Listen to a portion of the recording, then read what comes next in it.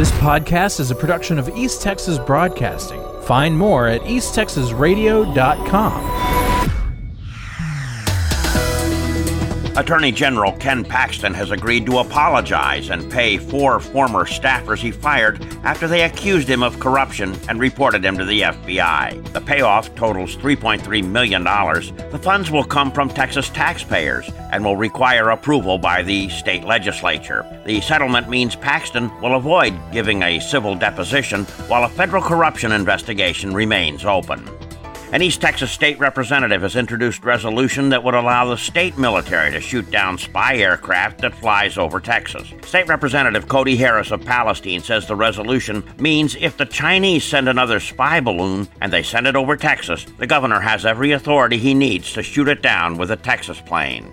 A Texas judge is poised to decide a lawsuit that could change abortion access in the United States. A coalition led by the Alliance for Hippocratic Medicine has challenged the Food and Drug Administration's approval of mifepristone, a pill used for abortions. The judge, Matthew Kaczmarek, serves on the United States District Court for the Northern District of Texas.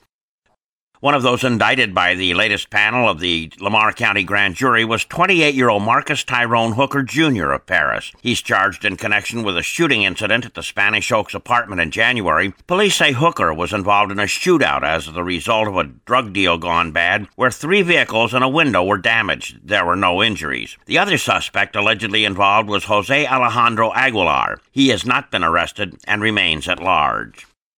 Choctaw County Police are investigating a series of harassing calls made from the 580 area code with a phone number ending in 8360. Anyone else who received a call from that number should call Choctaw Tribal Police Officer Larry Masters at 580-775-0602.